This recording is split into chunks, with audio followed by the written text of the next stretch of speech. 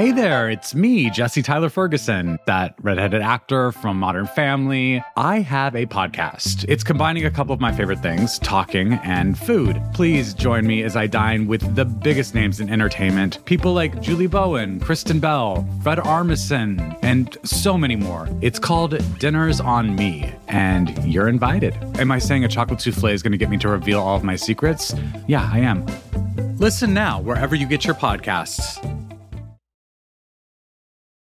Hey, it's Martine. So for the last few months, I've had the chance to work on this story.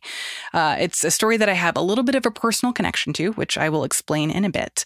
But it's about the 1983 U.S. invasion of Grenada in the Caribbean. It's a moment in history that not enough people know about. I didn't always know a lot about it.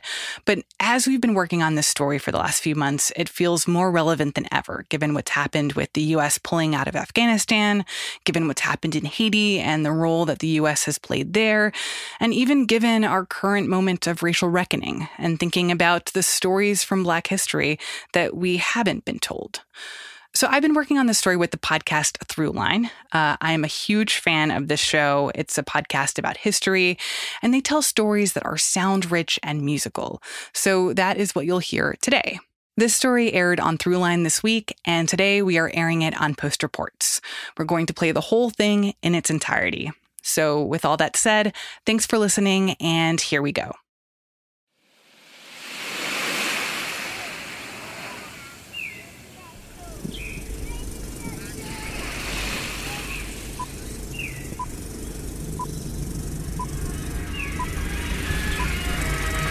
United States paratroopers have invaded Grenada with helicopter gunships. United States paratroopers have invaded Grenada with helicopter gunships. Our armed forces are engaging them in fierce battle. This is Alpha Company, 2nd Ranger Battalion from Fort Lewis. They were the first company on the ground last night. All doctors, nurses, and medics report to the hospital immediately. The Grenadian people are asked to block all roads and obstruct the enemy's progress. Smoke-blackened skies mark the locations where the strongest resistance had been coming from. Could you tell me what you have been through since it started on Tuesday? Hell.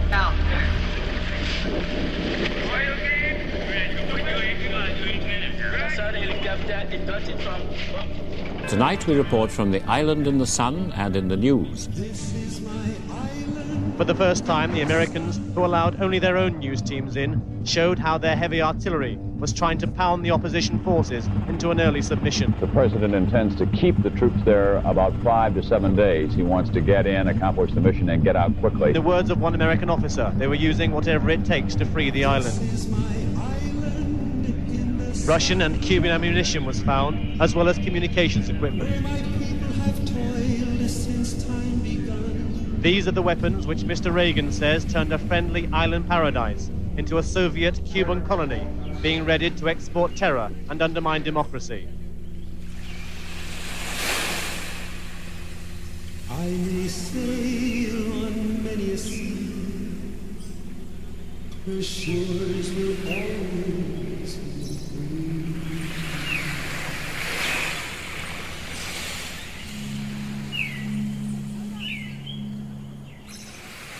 You know, it's, I take it very personally. I take it very, very personally. I feel an affront against me as a Grenadian, what happened. I take it personally. Don't take anything personally. It's not against you. Yes, it is against me. It was my country. It was my process. I was giving my life for that. I believed in that, you know? And I still feel hurt, wounded, and betrayed.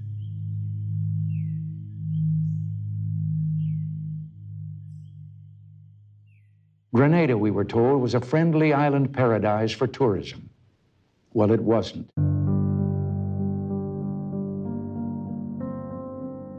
It's October 27th, 1983, and President Ronald Reagan is sitting at his desk in the Oval Office. It was a Soviet-Cuban colony being readied as a major military bastion to export terror and undermine democracy.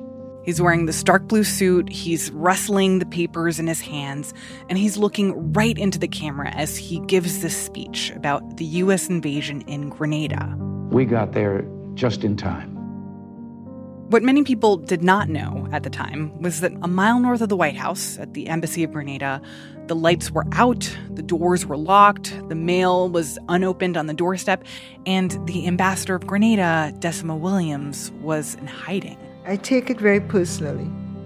The embassy had received threats over the phone. The ambassador's private office was broken into.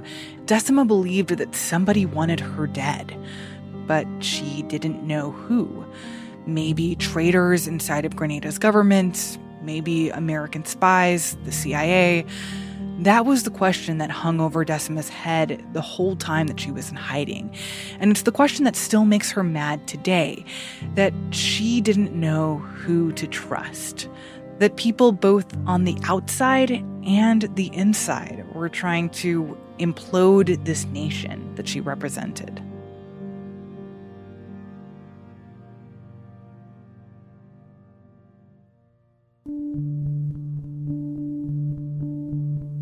So, earlier this year, we got an email from Martine Powers, who's the host of Post Reports, the daily news podcast from the Washington Post. This is Post Reports. I'm Martine Powers.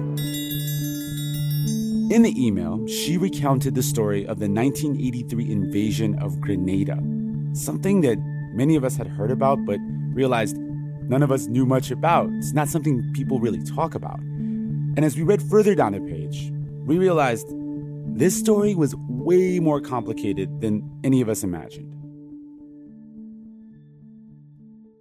So, Martine, what is it about the 1983 invasion of Grenada that's so important? Why does it matter now? Well, I feel like it's just amazing that this is a history that we don't talk about as a country, and that I think many or even most Americans don't really remember that this happened. I would say probably many Americans don't even know where Grenada is. It's this small island nation kind of off the coast of Venezuela. It's a former British colony, English speaking. But when the U.S. invaded Grenada, it was the most significant military action that the U.S. had done since the Vietnam War. Wow. And so this was a big deal at the time. And I think there's also a tension between the stories that we tell about what happened in Grenada in 1983. Because there's this one story that's about President Ronald Reagan and about the Cold War and about what led the U.S. to get to this point of invading this island that many Americans hadn't even heard of. But then there's this other story that we talk about even less, which was what was happening in Grenada. And that story is a story of revolution and of resistance and Black power and dreams that were held by Black people in the Caribbean and in the U.S. and around the world. And so I wanted to tell both of those stories. And what got you interested in this? What's your connection to Grenada? So my mom is from the Caribbean. She's from Trinidad and Tobago. And my parents actually just moved to Grenada a few years ago. So they live there now. I go and visit them as often as I can. And what I found really fascinating is that they have met so many people there who were around for the invasion and have very strong memories of what it was like to be on the receiving end of that. And many of those people have feelings and emotions about what happened that are still very strong. One of the people that I got to meet through my parents is Decima Williams, the former ambassador, who was really kind of at the center of what happened, knew all the people who were major players in this big moment in history. And through talking to her, I got a real sense of how unresolved this is for so many Grenadians. I'm Ramtin Arablouei. And I'm Martine Powers from Post Reports. Martine will be guest hosting this episode of Throughline. And when we come back, we meet Decima Williams.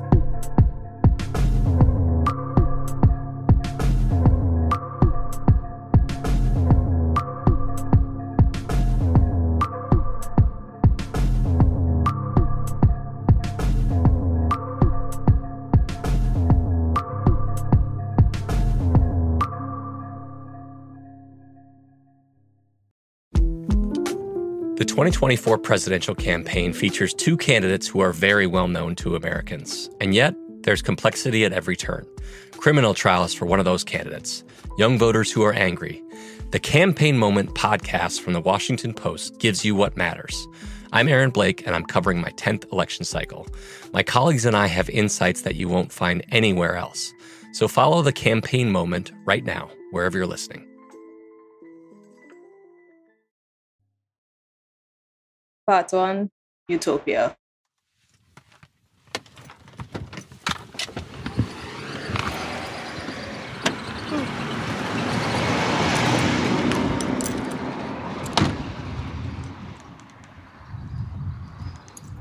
Hi, how are you? Happy to see you. Good to see you. Thank you for coming up. Thank you for letting me come bother you with all my questions. A few months ago, I went over to the house of Decima Williams. She is Grenada's former ambassador to the U.S. We met her at the top. She lives on the eastern coast of Grenada. And in addition to being the former ambassador, she's also a family friend. By the way, my dad made biscuits. So he wanted me to bring some for you, so I can just put them right here. They're pretty good, if I do say so much. I mean, I didn't make them, so I don't know why. Decima is in her 60s, and she has perfect posture. She has these long, thin hands, and she moves very gracefully. Her dresses are always very well pressed. She goes to church every Sunday, and she has this big, beautiful organic garden. Mangoes. The thing that you don't realize when you see Decima is that she is also a revolutionary, and she has been that way ever since she was a little kid. I had grown up in the countryside, and at the age of 7, I became a volunteer in the health clinic in my community.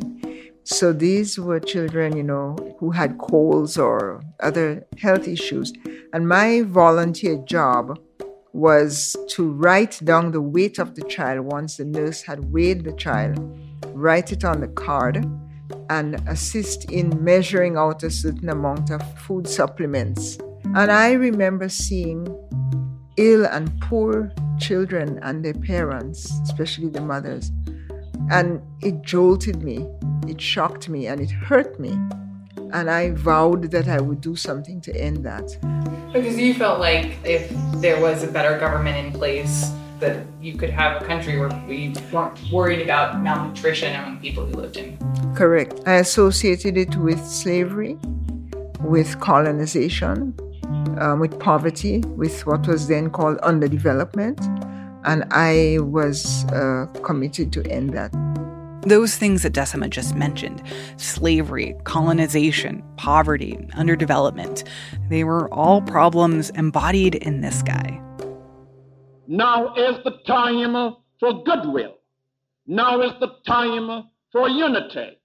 Now is the time for reconstruction.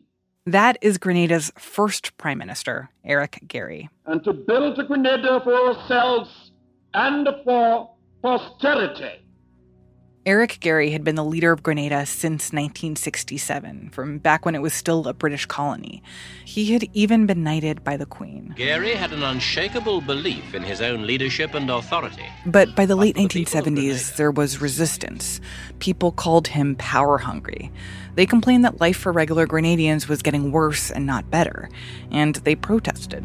Strikes, riots, and street demonstrations disfigured the island. Food and fuel were scarce. Essential services were paralyzed.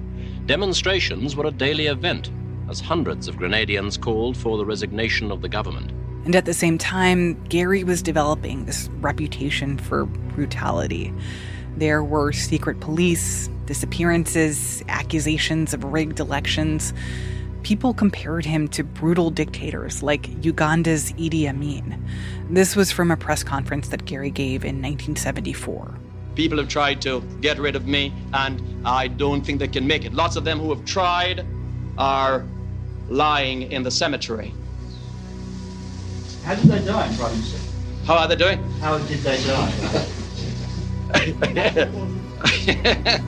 Natural causes.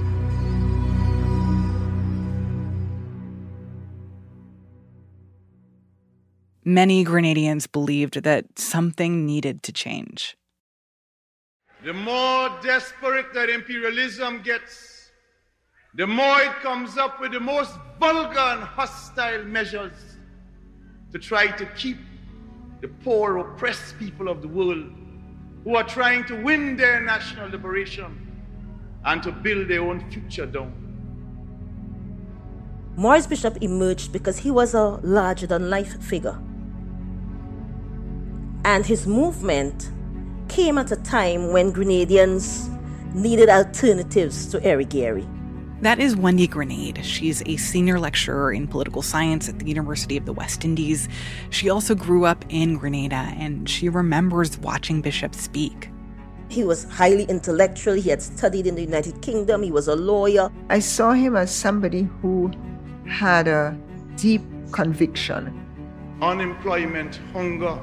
He came from the upper middle class, and he would take on poor people's cases pro bono in the courts. Malnutrition, disease, illiteracy. And so it was a bit novel in a sense for the Caribbean that someone from that class would take on the issues of the poor with such sincerity as he did. These are the crimes and the sins that are visited upon the poor developing countries of the third world, while the industrialized countries continue to exploit our resources and to keep the profits. Maurice Bishop had also experienced the worst of Eric Gairy. His father had been shot and killed by Gairy's secret police. So in Grenadian society, he brought something that people were yearning for in terms of representation, in terms of his charisma. And by the 1970s, a new intellectual class had emerged. The New Jewel movement, led by well-educated radicals who seek Mr. Gairy's removal by any means. The Jewel and the New Jewel Party stood for Joint Endeavor for Welfare, Education, and Liberation. Basically, they were Marxists, and they promised to change things in a radical way, to redistribute wealth, to prioritize healthcare and education for poor people, and to end the brutality of Eric Gairy's regime. Mr. Gairy came to office, came to power in 1951, precisely by the use of violence.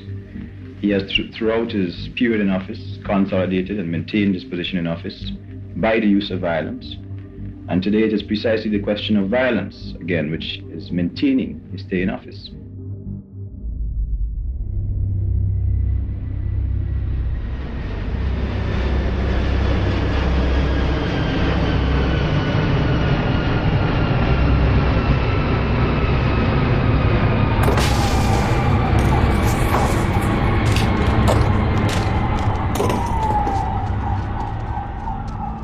On the morning of March 13th, 1979, Eric Gairy was in New York for talks at the UN. And that is when Maurice Bishop and dozens of members of the New Jewel movement made their move. They seized control of the army barracks, and then they seized the radio station and started broadcasting.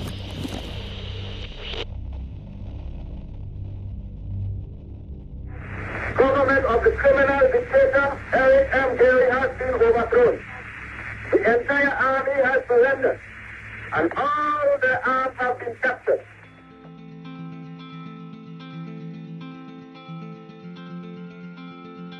I remember there was an announcement on the radio actually saying that the Gairy's government has been overthrown and asking police officers and so to surrender, put up white flags.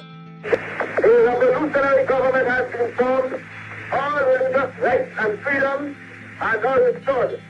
The people's rights to life and private property are hereby restored.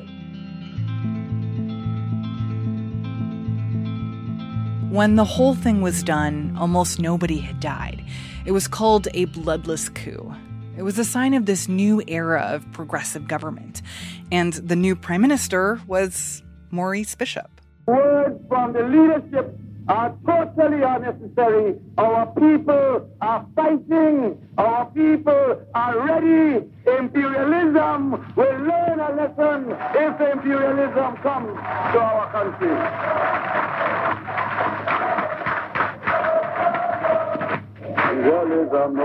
There was a lot of liberation songs being played on the radio. and rejoicing really that a new day had dawned. For us, it was pure jubilation.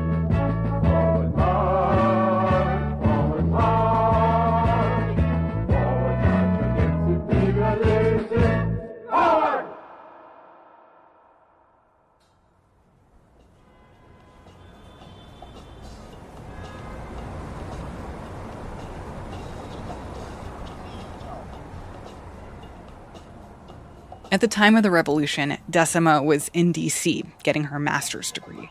But she was supporting Maurice Bishop from afar. In her free time, she fundraised for his New Jewel movement.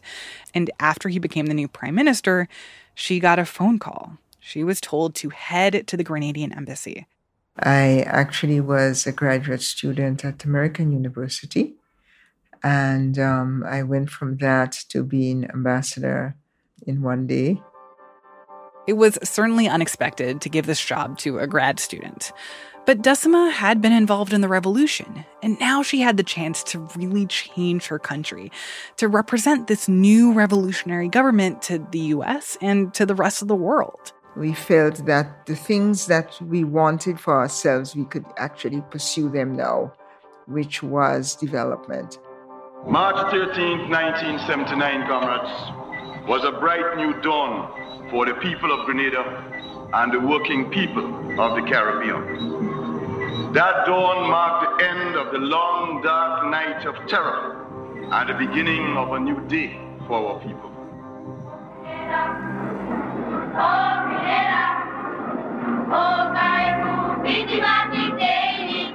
I mean, the whole goal of the revolution was about transformation. Transformation politically, economically, and socially. And there was some tangible evidence of that transformation. There were new laws that raised how much women on plantations were paid. Equal pay for equal work. Paid maternity leave, scholarship programs, adult literacy programs. Free secondary education, which was very important. A new effort to produce vegetables for self-sufficiency. Back then it was eat what you grow what you eat. What we see happening now is the production of our goods put to the benefit of our people. Education and production. We are hardworking people, as everyone knows. So let us produce a little bit more. Long live free Grenada. Forward ever, backward never.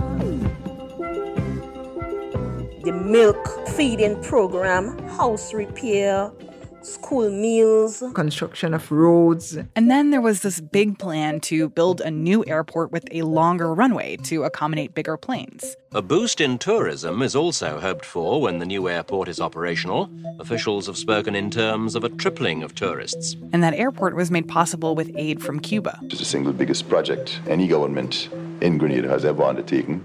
Unemployment dropped. Literacy rose. It might seem trite, but the country was plastered with big, affirmative, colorful, energizing billboards. Not a day without the struggle. Women stepped forward. Each one teach one. Messages that were psychologically, politically, and emotionally very moving and affirming. And then there was the power of having this new prime minister who was young and radical and could connect with ordinary people. Well, I only saw him up close once in my community. He was there with a T-shirt and what we call in Grenada water boots. It's like a boots that you would wear if you're doing agricultural work and so. And, we were children and he was like almost playing with us in a way. And you felt that this is somebody that, he's your prime minister, but he's right here. He showed up. And ordinary people felt this is somebody that they could identify with because he was saying to them things that they needed to hear. Looking at it in more material terms, I would say the greatest achievements have been in the area of social benefits, in terms of improvements in health, education. But in terms of foreign policy also, there have been important gains made. The U.S. government was wary of Maurice Bishop from the very beginning. He had suspended the Constitution. He didn't have any immediate plans to hold elections. And while he wasn't a communist per se, he was friends with Fidel Castro. He named his youngest son Vladimir Lenin. Grenadian officials at the time accused the U.S. State Department of putting out information about the risks of traveling to Grenada. But at the same time, there were many Americans living on the island, including hundreds of aspiring American doctors. They were attending this new for-profit medical school near the capital. So it did seem like there was this live and let live attitude between Grenada and the U.S., at least until 1981. Our reluctance for conflict should not be misjudged as a failure of will. Grenada became caught up in Cold War politics. When action is required to preserve our national security, we will act.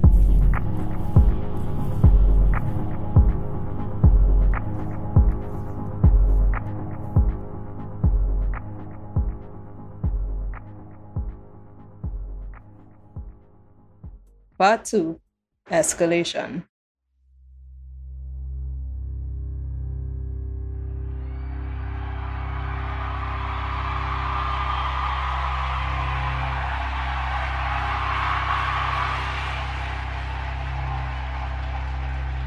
If we have 95% of predominantly African origin in our country, then we can have a dangerous appeal to 30 million black people in the United States. In the summer of 1983, Maurice Bishop came to the U.S., and he gave a speech at Hunter College in New York City. And I will certainly report your warmth, your enthusiasm, and your revolutionary support for our process when I return. There were hundreds of people in the crowd. Caribbean people, Africans, Black Americans, students, diplomats, women in church hats, and of course, as the ambassador, Decima was there. I was seated on the platform. It was a piece of history not to be missed. Grenada is different to Cuba and Nicaragua. And the Grenada Revolution is in one sense even worse, using their language, than the Cuban and Nicaraguan revolutions, because the people of Grenada and the leadership of Grenada speaks English and therefore can communicate directly to the people of the United States.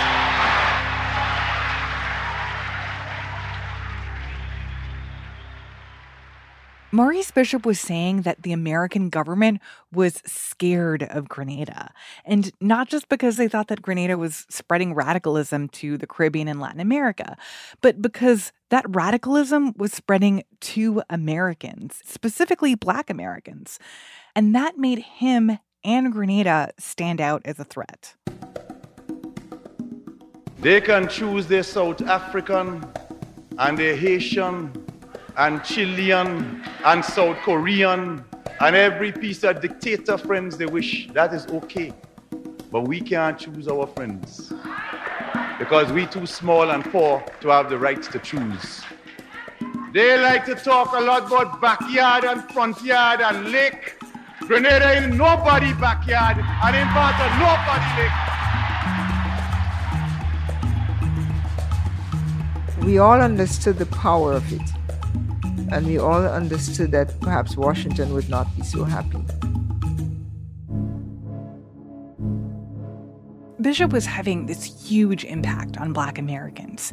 His vision was their vision. And he was not the first West Indian to shake things up in the U.S. I mean, if you just take, for example, all the Caribbean people who've made contributions to Black movements in the United States. Marcus Garvey from Jamaica. The Negro is the man. We represent the new Negro. Stokely Carmichael, he came from Trinidad. We're talking about our survival and nothing else. Malcolm X. His mom was from Grenada. You know, with his good radical self. Everybody who is black and interested in black people, let us sit down and find out how we can get together. His mother came from up the road next to me up here in this village of Ladigue. I am not the candidate of Black America, although I am black and proud. Shirley Chisholm. I am the candidate of the people of America. As a black woman running for president. Those early years of my life on the island of Barbados gave me the spirit that was necessary to challenge all of these age-old traditions. But after the revolution in 1979, suddenly Caribbean people were not just going off to the United States to do big things somewhere else. Black Americans heard about what was going on in Grenada, and they were inspired. And so they came many, many times at different festivals and events. The Festival of the Revolution, which was held every March for 4 years, was an occasion for African Americans to come and see what was happening. Look at the son of Sam, he got too much human rights, while the Wilmington 10, he got no human rights. The Grenada experiment has certainly generated a lot of interest in left-wing Afro-American circles.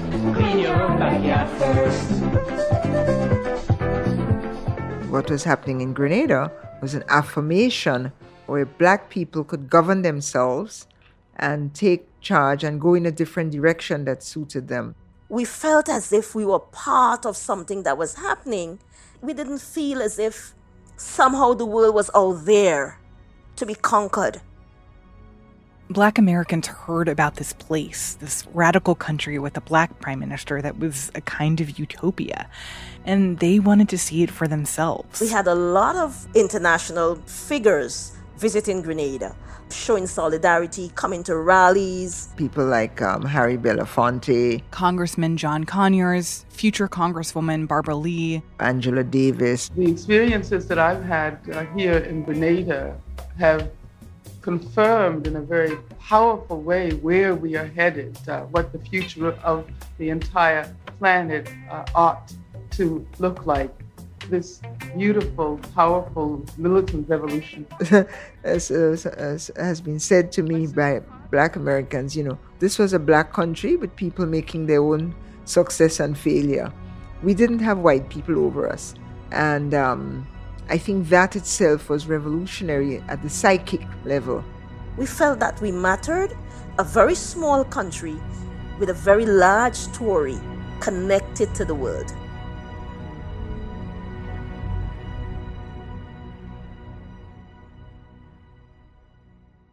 One of the heads of state that I met with on this visit told me the story about the two fellows in the Soviet Union who were walking down the street, and one of them says, "Have we really achieved full communism? Is this it? Is this now full communism?" And the other one said, "Oh, hell no, things are going to get a lot worse." The voice of Radio Free Grenada is often a lonely one, and the new Reagan administration in Washington could make it lonelier still. President Reagan came in, and of course, the Republican forces in the United States felt that President Carter was too soft, and America needed to reclaim its preeminence in the world. We were in the Cold War, in a bipolar world where it was the USSR and the United States. And countries in the developing world became satellites of either the United States or the USSR. Everybody was wondering the politics of it, you see, because Reagan and Grenada were going to clash. For months, Decima had been working behind the scenes to try to improve the relationship between her country and the U.S. government. Things had not been great under Jimmy Carter, but under Ronald Reagan's administration, they got way worse. They didn't like her government. They didn't even think that she was a real diplomat. It did not escape me that I was not only young, but I was black and female. And if I were to forget, I was reminded sometimes in pretty nasty ways. In fact, the American government never officially recognized Decima as a diplomat. They refused to accept her credentials. And that made it even harder for her when things escalated. How should we deal with the Soviet Union in the years ahead? By 1982, Reagan started ramping up his rhetoric about the Soviet Union. We have the strength to moderate Soviet behavior. We've done so in the past, and we can do so again. In March of 1983, Reagan gives his Evil Empire speech, talking about the existential threat posed by the Soviets. They are the focus of evil in the modern world. And then, just a couple weeks later, Reagan delivers a speech from the Oval Office to talk about the defense of the nation. The Soviets have built up a massive arsenal of new strategic nuclear weapons, weapons that can strike directly at the United States. Reagan wants Congress to invest a huge amount of money in its new nuclear defense system. And he brings up all these reasons why it's necessary. Because of things happening in the Soviet Union, because of things happening in Cuba, but also because of things happening in this tiny country at the bottom of the Caribbean. On the small island of Grenada, at the southern end of the Caribbean chain, the Cubans, with Soviet financing and backing, are in the process of building an airfield with a 10,000-foot runway. Grenada doesn't even have an air force. Who is it intended for? At the time, 10,000 feet was considered the standard length for a runway at an international airport. But it wasn't really about the airport. It was about who was building the airport. Several hundred Cuban engineers and construction workers had been sent to help design and build the runway. And that, to Reagan, was a sign that this was all part of some big Soviet plan. The Soviet-Cuban militarization of Grenada, in short, can only be seen as power projection into the region. This fear of power projection from other countries was not new. Since the early 1800s, under President Monroe, U.S. policy was to oppose European colonialism in the Western Hemisphere. As it developed, Teddy Roosevelt argued that the, quote, Monroe Doctrine meant that the U.S. was in charge of policing that part of the world. And that continued through the 20th century. Based on the Monroe Doctrine, the United States claimed the Caribbean basin as its sphere of influence. And to do that, you had to crush what you define as communism wherever you saw it raising its head, particularly in your so-called backyard. And this might be an obvious question, but was it a communist regime? I never felt as if I was in a communist state. I went to church freely every Sunday. And in fact, if we look at it from a political economy perspective, we had a mixed economy model. You had the private sector, you had the state, you had cooperatives. Yes, there were communists in the party, but so were all other kinds of people. But I mean, people who are either, communist inclined or with socialist thinkers and idealists in the revolution, in the party and so on. But that was not the danger.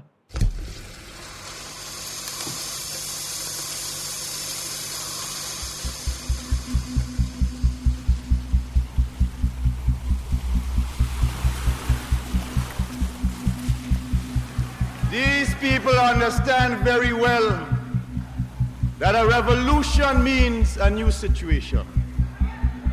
Revolution means that the abuses and excesses of the violent, reactionary, and disruptive minority has to be crushed so that the majority interest can prevail.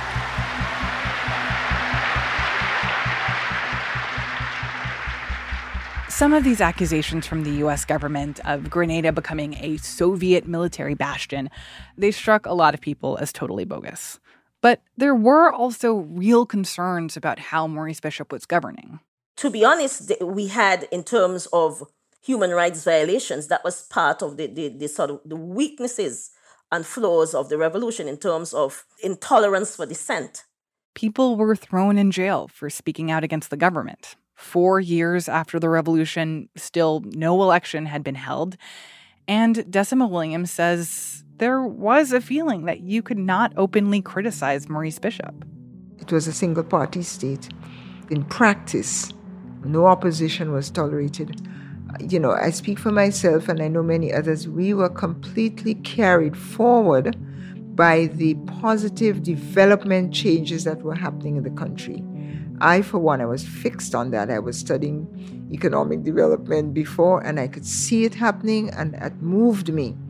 At the same time, I didn't turn a completely blind eye to the fact that, for example, a former teacher of mine was arrested, not charged, but thrown in jail. And I was disturbed about that. There was no evidence provided, but I think that he was treated very harshly, and many others.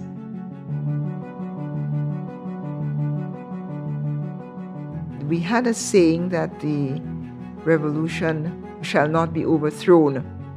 That nobody, regardless of who you are, will be allowed to be involved in any activity surrounding the overthrow of the government by the use of armed violence. That if there was a threat to the revolution, then there is justification in securing it. And anyone who moves in that direction will be ruthlessly crushed.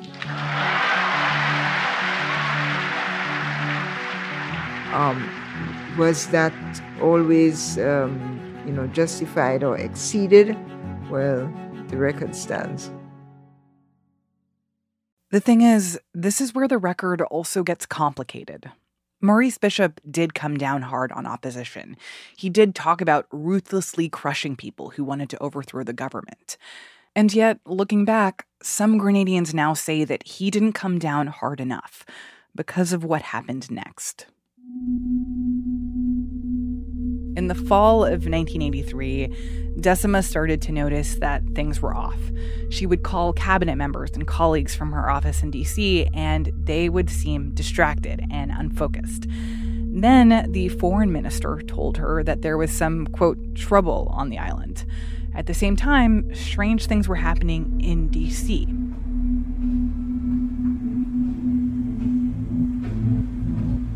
Decima noticed someone following her to a 7-Eleven. Somebody broke into her office at the embassy. The security guard was acting strangely. He was standing outside her room in the middle of the night. She realized later that that is when she began to feel like a hostage.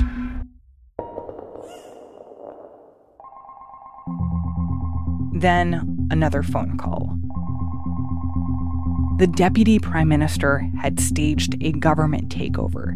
He and others in the party were communist hardliners who wanted to go in a more radical direction, and they placed Maurice Bishop under house arrest. He stayed there for a week until a crowd gathered outside. This crowd that included children and teenagers and Wendy Grenade. I still recall that day. The crowd was saying, we want our leader. This mass of people pushed down the gate where Bishop was held, and they got him out. Then they marched together to this big fort overlooking the Capitol. That's where the army was headquartered, and that's where they would take back control of the government. The crowd went to the fort. Maurice Bishop went to the fort. He was in a room. Wendy was outside with hundreds of other people. I was in the market square at the time.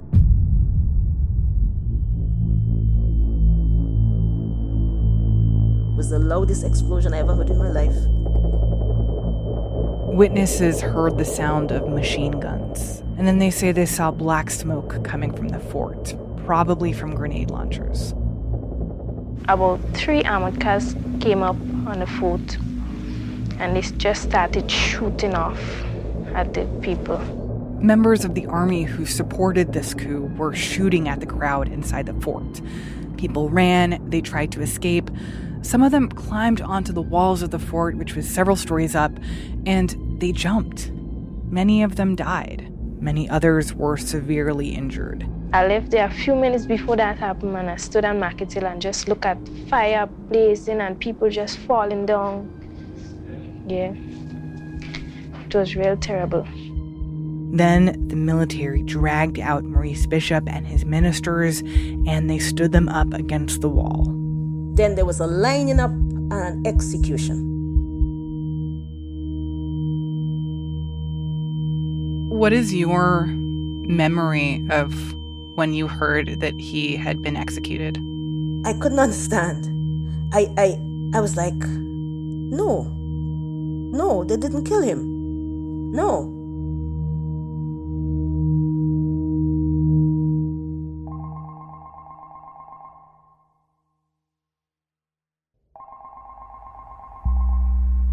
Back in D.C., a phone rang at the embassy.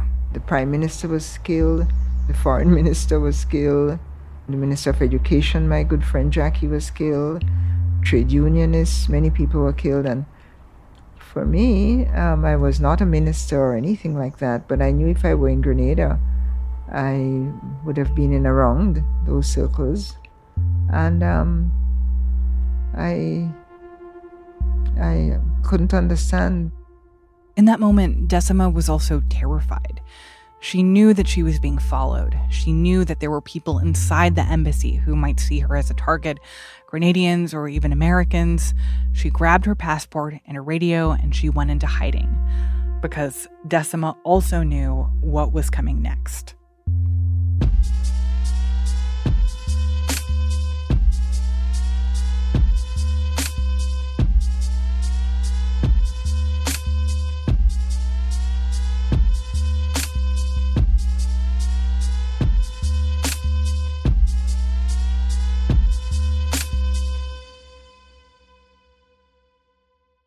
Part 3. Urgent Fury. The days after the assassination of Maurice Bishop were objectively scary for everyone on the island.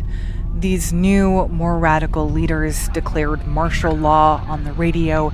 They announced that anyone who violated curfew would be shot on sight. As word spread about what had happened, other Caribbean leaders started to speak out against the coup, calling it a travesty. All flights between Grenada and neighboring islands were halted. No one could get in or out, including hundreds of American medical students who lived and studied near the capital. And that presented President Reagan with an opportunity. Early this morning, forces from 6 Caribbean democracies and the United States began a landing or landings on the island of Grenada in the Eastern Caribbean. It was about 4 o'clock on the morning of the 25th, and we heard planes flying above, and we realized that something was happening. Yeah.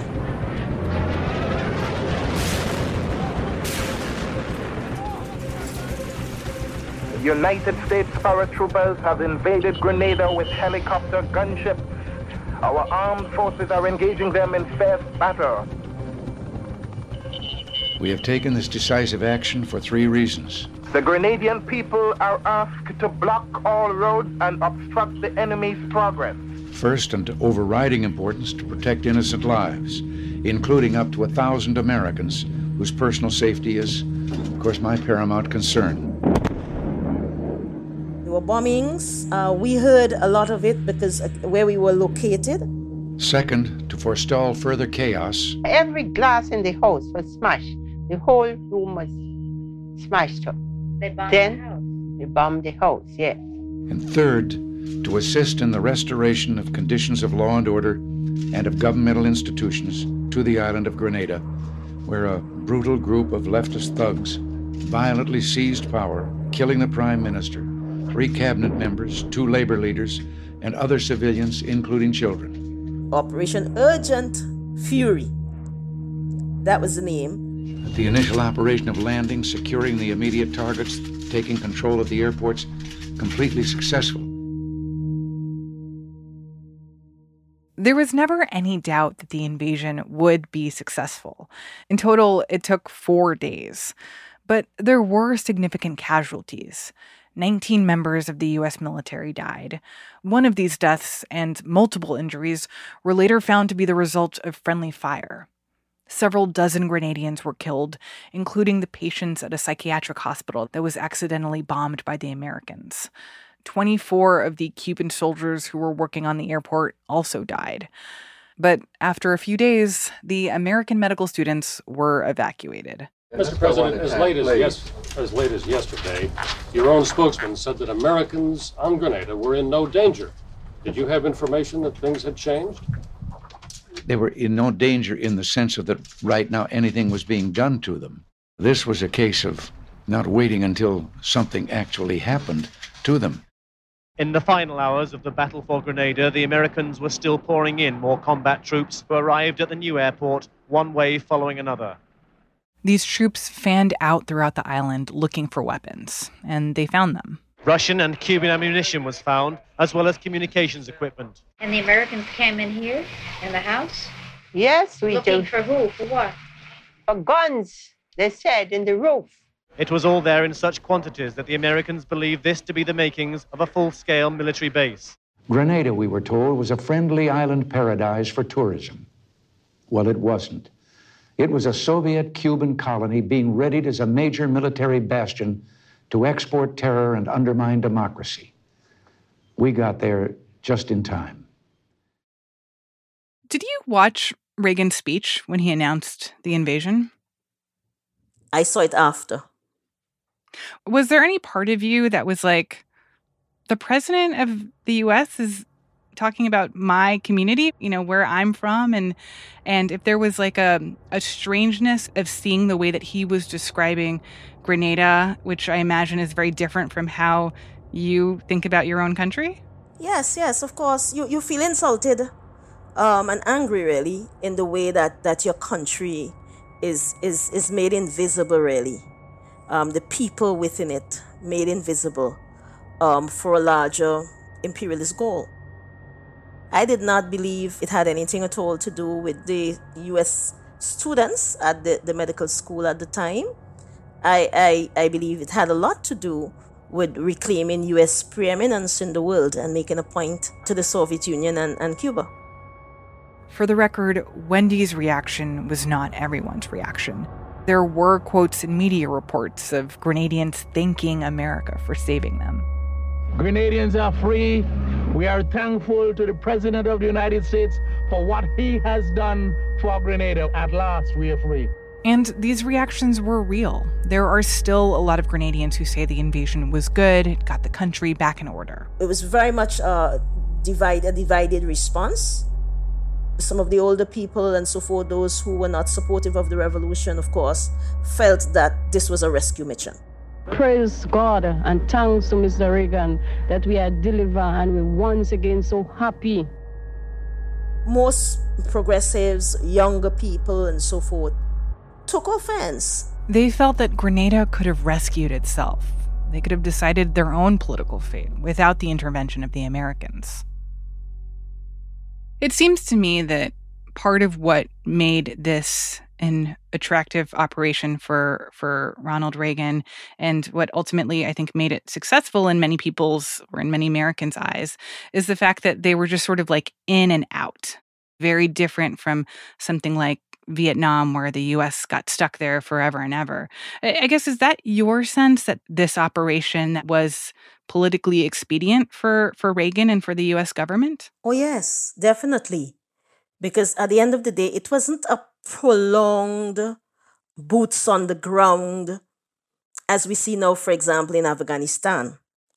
So in that way, I think it was an easy win from an American perspective. It was about conquest, The United States is safer, stronger, and more secure in 1984 than before.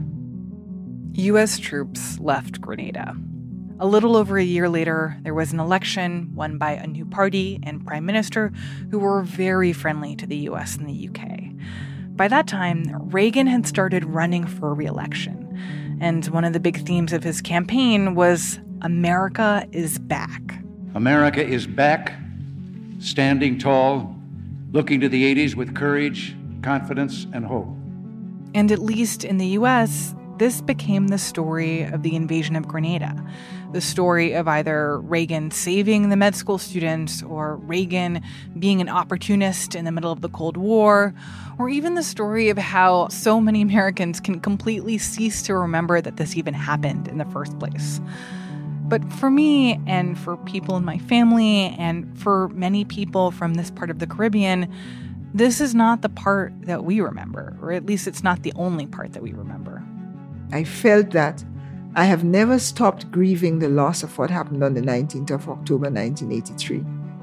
Sometimes I, grieve it more than others. I've never stopped feeling what a terrible, terrible loss of human life, of spent opportunity and so on. And the sadness for me is that we were not really allowed, ourselves and those who invaded, we were not allowed to make and fix our errors. Once you kill somebody, that can't happen. And once you, invade and occupy and tell people that their lives had no value or meaning, well, then you destroy something for a long time. It's not killed, but it is set back enormously. Shortly after the invasion, Decima came out of hiding. She became a public and outspoken critic of the Reagan administration's decision to invade her country. But the invasion is still just one part of what she wishes could have gone differently. Had the revolution survived, and had Bishop been able to figure out which way forward, that it would have remained as something that was of value to neighbors and to the United States, as people thought that they didn't have to be so subservient within a democracy.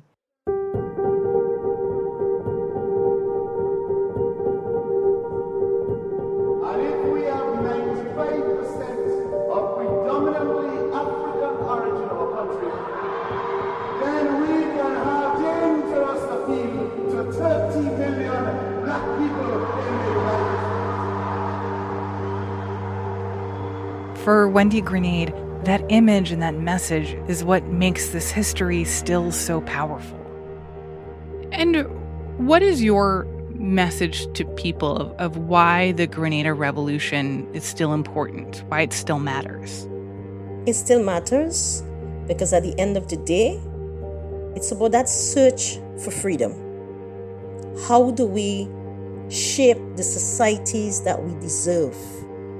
And the Grenada Revolution becomes one example of a very small country where people worked to build a new society. And I think it's important to understand it because it was about how do you transform? How do you create an alternative world? And for my generation, we would forever be speaking about that period because it was a period where we saw possibilities for what could be.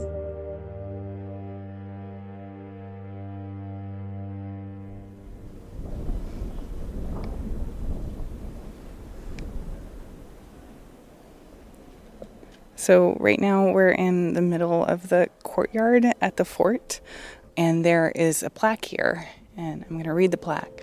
It says, "In everlasting memory of Prime Minister Maurice Bishop," and then it lists names: Fitzroy Bain. A few months ago, I went to the fort in Grenada's capital where Maurice Bishop was killed to see where the executions took place. And when you're there, it's weird how immediate all of this history feels. You can walk right up to this 300-year-old wall where Bishop and his cabinet were shot, and you can still see the bullet holes. It's all right there.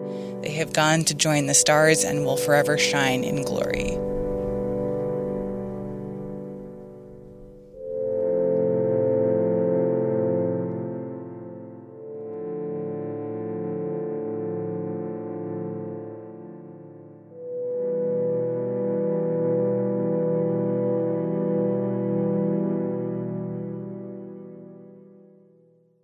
Ramtin, I'm curious, after hearing this whole history, how does it make you feel?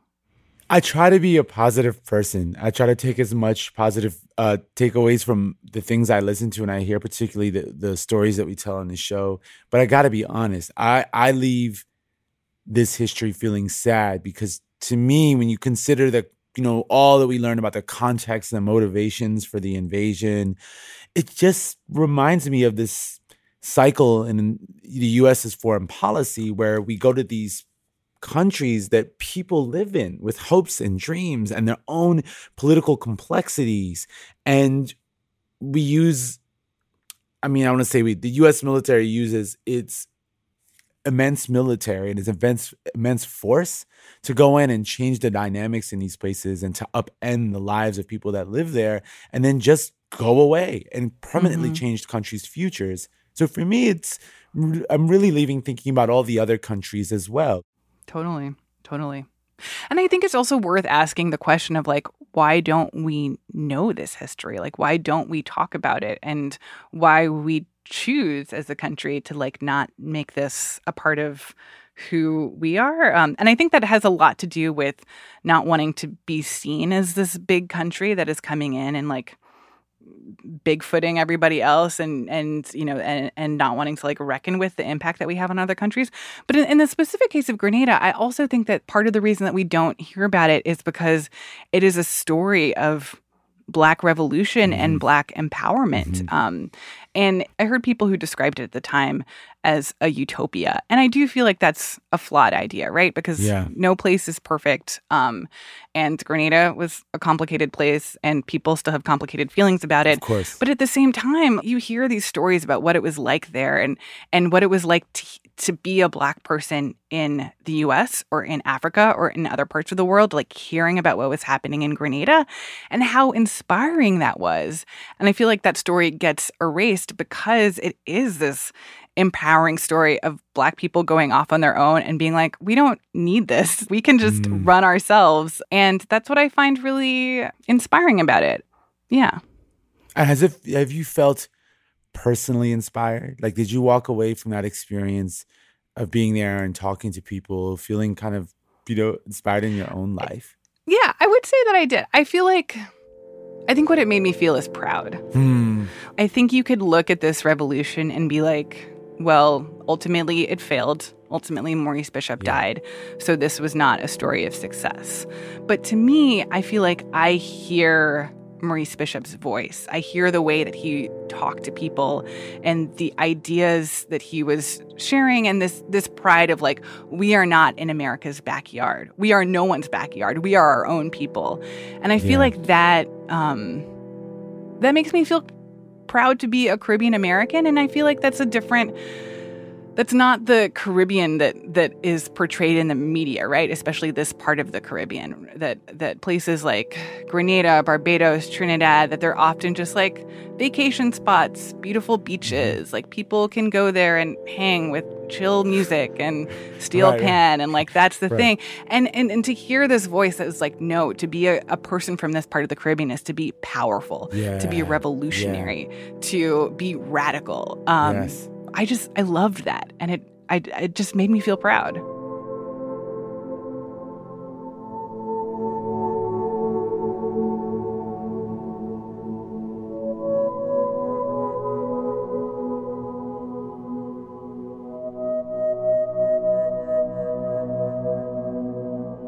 In this episode, you heard former Ambassador Decima Williams and Professor Wendy Grenade of the University of the West Indies.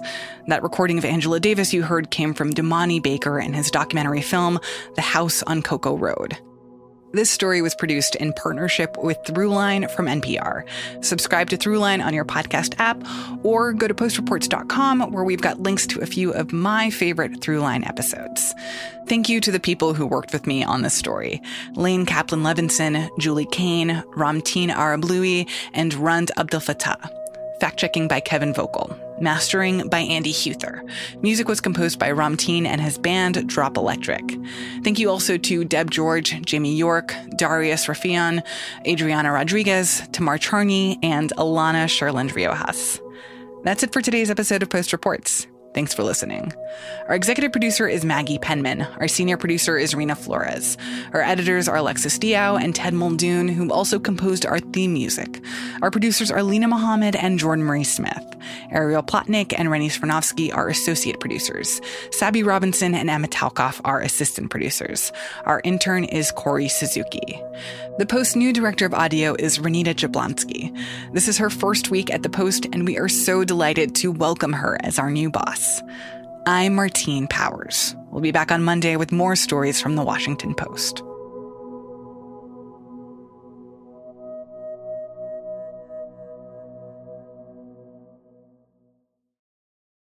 Hey, this is Christina Quinn. I'm the host of Try This, the Washington Post's new series of audio courses. The idea behind Try This is to become better functioning humans without having to comb the internet for countless hours. In our first course, we learned how to sleep better. Now, we're going to learn how to make our friendships stronger. I'll offer expert tips that are doable, and I'll keep it short. So let's do this. Class is in session. Find Try This from the Washington Post wherever you listen.